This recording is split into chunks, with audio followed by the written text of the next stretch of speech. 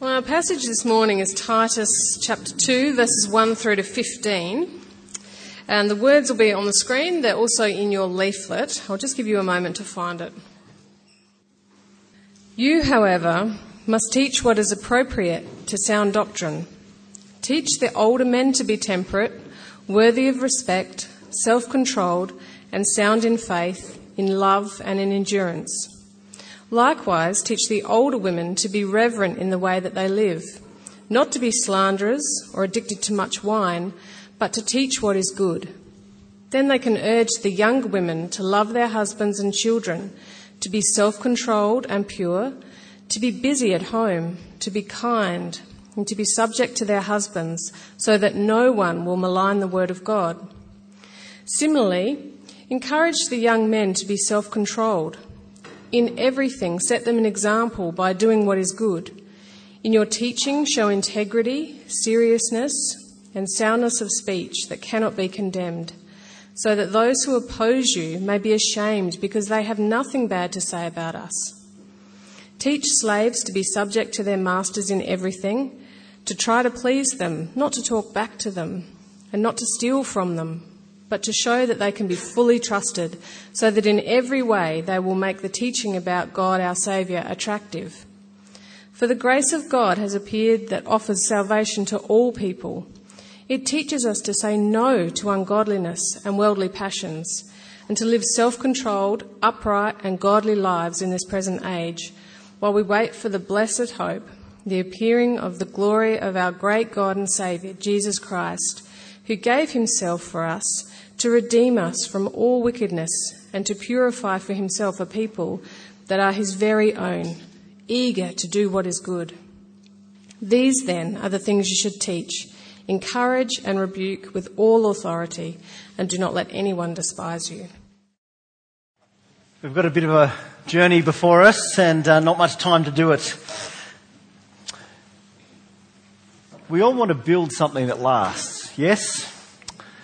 You want to build something that actually stands the test of time. I've shared with you guys, this is obviously a little bit of a time of reflection for me as I look back over a decade and I think about what I've done, what I haven't done, what I've done well, maybe what I haven't done as well.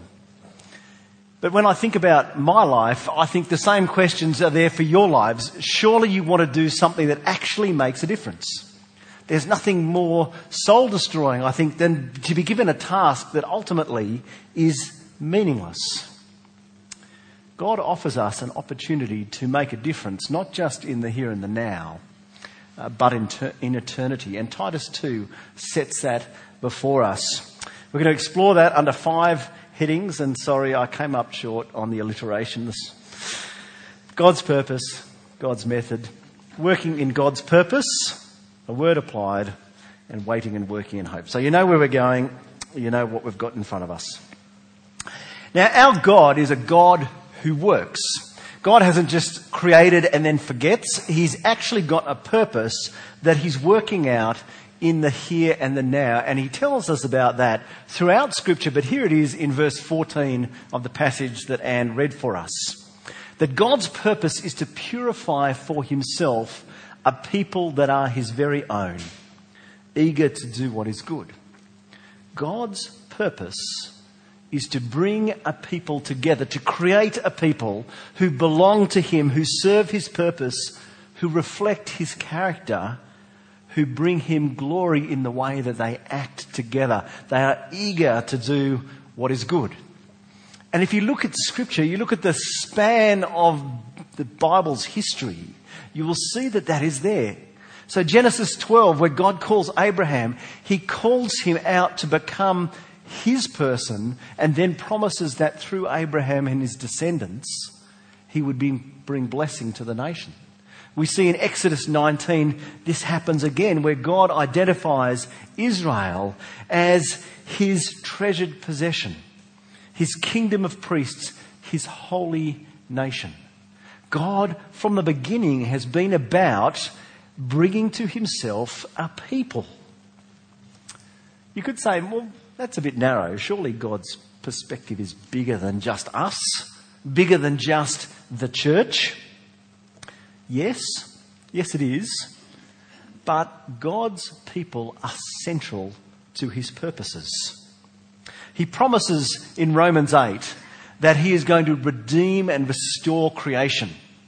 He speaks of creation being subject to frustration because of humanity's rebellion. But he promises that it will be restored, but it's waiting for something. What's it waiting for? Well, there in verse 19, creation waits in eager expectation for the children of God to be revealed. Central in God's purposes in the world is what he is doing by bringing men and women, boys and girls, like we heard Maggie share what's happening in Africa as children are coming to faith in Christ, children and adults from all over the globe coming to be part of God's people. Central to God's purposes is the formation, the cherishing of that people. So how is he doing it? Well, he's done it, really. We see it there in Titus 2 verse 11. The grace of God has appeared that offers salvation to all people. The grace of God has appeared. It's not something that will happen, it's something that has happened. What's he talking about? There's something really big happening out in the foyer there. So much more exciting out there than here. The grace of God? Well, it's the gospel, isn't it? That is what has appeared. The Lord Jesus himself has appeared. He has lived, he has conducted his ministry, he has died in our place, and he has risen again to new life. The grace of God has appeared, and it is through this that God is bringing to himself a people. We read how he does it, that the Lord Jesus gave himself for us. He stood in our place. He took our penalty for our sin. And he gave us his righteousness. He gave us his perfect record so that we might stand before God with no fear, with nothing to be ashamed of, because Christ's record is our record and he has dealt with everything that stood against us. That is the grace of God that appeared in the Lord Jesus Christ. That is the grace of God that was displayed in the death and resurrection of Christ. But that's not everything. That's just the beginning as we come to faith in Christ. God doesn't leave us at that point. It's like, Tom's going to find this out. Next Saturday is just the beginning. The marriage is so much more than the wedding day. We can focus sometimes when you're preparing for a wedding, you can focus so much on the day that you kind of almost forget. You don't really forget, but then there's every other day that comes from that. We hear about Phil and Alison sharing about the work that goes into making a relationship work. It's the same in our relationship with God. Our conversion, the moment we come to faith, is like that moment that a husband and a wife make promises to each other on the wedding day. But we see from that time forward, a life is lived in light of those promises. And we see this in Titus. Because not only has the grace of God appeared that offers salvation, that same grace, that same gospel, verse 12, teaches us to say no, to turn away from everything that stands against God and his purposes, ungodliness, worldly passions, and to live, to say yes to self-controlled, upright and godly lives. The grace of God, the gospel, teaches us. How? How does the death and resurrection teach us how to live? Well, it shows us the emptiness. It shows us the offence of sin. It shows us the incredible love of our Saviour. It enthralls us with his love and grace. It captivates our hearts. It shows us that how in Jesus, God trumps every promise that the world makes. The world and its desires offers you so much. Jesus trumps it every single time. God has met our deepest needs in Christ. In Ephesians 1 verse 3, he tells us that he has given us every spiritual blessing. We have no lack. And the gospel reminds us of that. It reminds us not that we are just forgiven, we are now sons and daughters by God's grace. And as we think about what God is doing, as we think about this way that he's doing it through the death and resurrection of the Lord Jesus, we have a part to play. Paul has left Titus in Crete. He's left Titus amongst a whole bunch of embryonic churches. And he's given him a job to do to make sure that what the foundation has been laid there, that it will stand in the long term. He tells Titus the thing that you are to focus on is teaching what is appropriate to sound doctrine. If Titus is going to work in a way that is in line with God's purposes, if Titus is going to build something that's going to last, he's going to do it through teaching and applying God's word. That's how he's going to do it. Paul doesn't want to be misunderstood there. He repeats himself. Verse 15, this is what you should teach. Encourage and rebuke with all authority. The ministry of the word is central to God's work. Why? Because the gospel is a message that is both proclaimed and applied. And so when Paul tells Titus to look for leaders, he tells them this in verse 9 of chapter 1. That the leaders that you appoint, Titus, must hold firmly to the trustworthy message as it has been taught. Maggie told us of Stanley. He goes and gets trained so that he can faithfully minister the word of God to this wonderful new church plant in the slums of Kampala.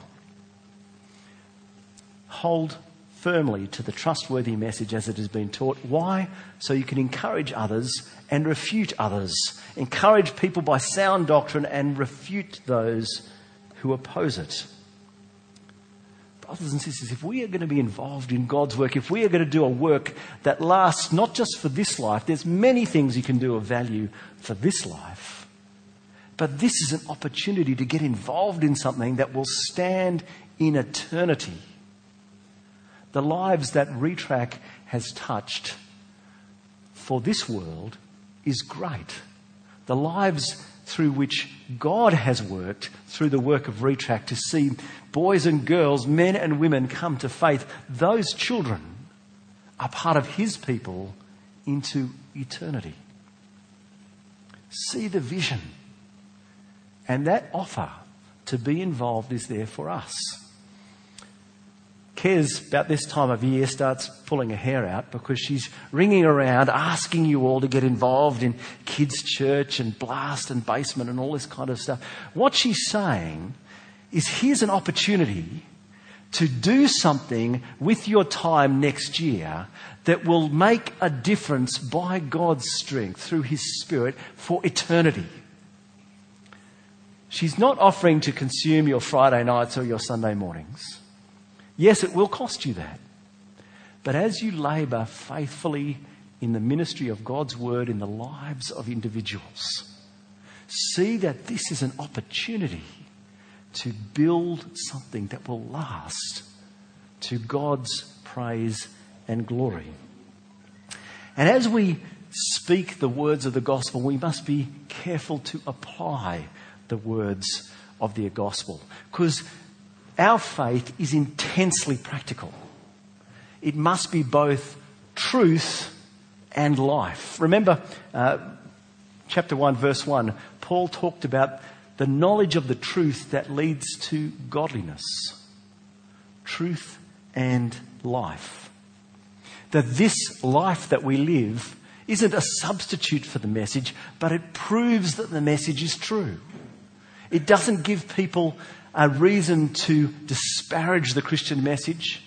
It gives the Christian message arms and legs. It puts visual examples in front of people as we live lives transformed by grace. That's a challenge now with the whole same-sex marriage thing. Yes? The world kind of shifted on us, not that most of us didn't expect it, on Wednesday. Now, brothers and sisters, we may cop flack for holding a biblical line. We may cop abuse. We may be called hateful and bigoted for saying this is what God says about marriage and he invented it. But you know what? Our lives should never give ammunition through our ungodliness, through our unlovingness, through our ungraciousness. We shouldn't expect that the world will praise us, but we should expect, as Peter tells us, he tells us to live such good lives among the pagans, the people who don't believe, that though they accuse you of doing wrong, and they will and they do, they will see our good deeds and glorify God on the day he visits us. When God returns, when Christ comes with judgment and with salvation, they will see that our words not only accurately reflected God's purposes, but our lives gave him honour, and they will give glory to our God and Saviour. The gospel must be proclaimed and it must be applied. Now, Paul does this as he tells Titus to teach a whole bunch of stuff to a whole bunch of people. He talks to the older men and the older women, the younger men and the younger women. Now, I'm going to leave it to you this morning to work out where you fall. Okay? But what Paul does in that section is he's thinking specifically on the ground about this community in Crete. And he's taking God's changeless truth and he's applying it in a changing situation. And so what he might say to Trinity Hills might be a little bit different. Not in its core substance, but in the way that he applies it. And so if you forgive me, I want to give you a word applied. These are my words. Take them or leave them. Older men, do not think you are too old. The world does not value age, but God values age. Do not think you are past it. You have nothing to offer.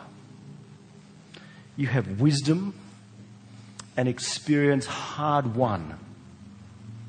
You have fought many fights and you are still standing by his grace. Some of you may have retired. What an opportunity you have to spend even more time seeking to serve others as you serve God. Step up. This church needs you, older men. It needs you to model and lead and serve and befriend and disciple. Don't think that's for the younger guys.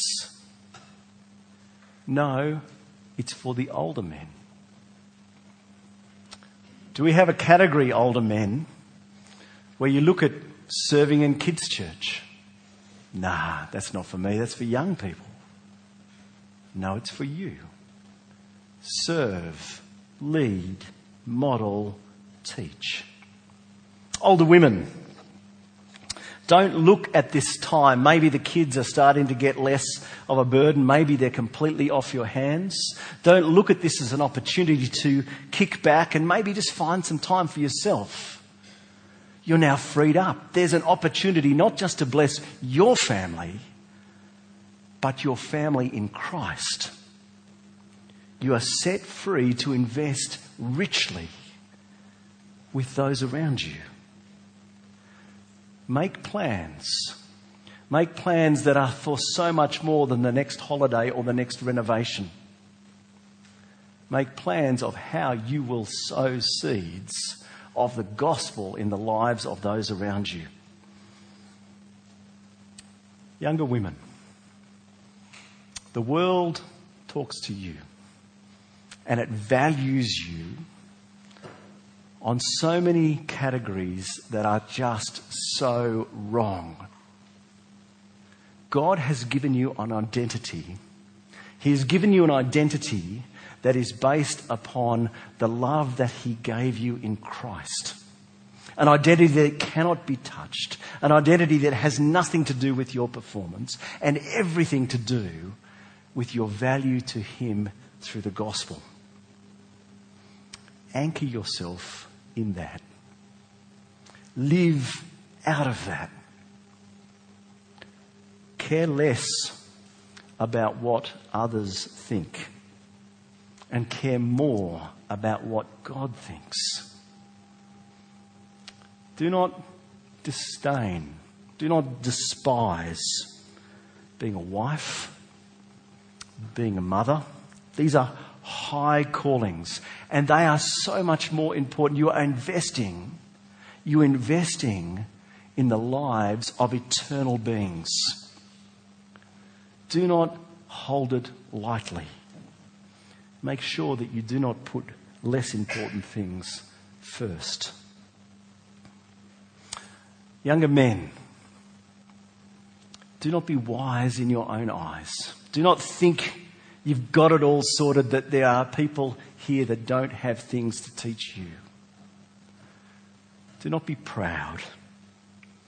With humility and with grace, seek out others to learn from. Seek out others who can teach you. Fight against the apathy. Fight against the indecision. Fight against the worldly ambition that values you in terms of your performance. Dream big, but dream for God. Because God has called you so much more. He has called you to so much more than your work, what the next score on the cricket field or the footy field or whatever it is you play, or how good you are at Call of Duty or whatever it is you play on that electronic world. God has called you to so much more. Get a vision for that. Get a vision. If you are married, if you are soon to be married, if one day you might be married, love your wives as Christ loved the church. Serve them. Lay your life down for them. Lead your families. Old men, young men. Old women, younger women. Serve God as you work out the implications of the gospel of the Lord Jesus on the ground in your lives. Because we wait and we work in hope, as Paul promises us in verse 13. We wait for the blessed hope. The Lord Jesus will come back. Our hard work will be vindicated. Revelation promises every tear will be dried. Every sorrow comforted. Our blessed hope, the appearing of the Lord Jesus, He is coming. And He has given us an opportunity through the ministry of His Word. He has given us the capacity through the work of His Spirit to make a difference in lives for eternity. So will you do it? Because when He comes back, He will weigh our work. And by His grace, we can long for those words. Well done, good and faithful servant. Amen. Let's pray.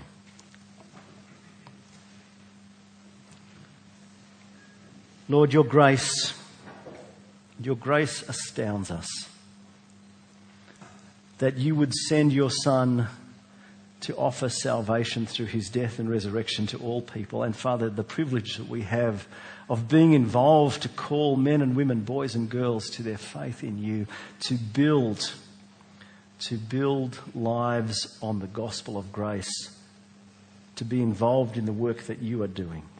Father, give us eyes that see not only the harvest, but the foundation that is ours in Christ and the opportunity we have through the gifting of your Spirit and his power that we have to build on that foundation. Father, use us and bless us in your service. And in Christ's name we pray. Amen.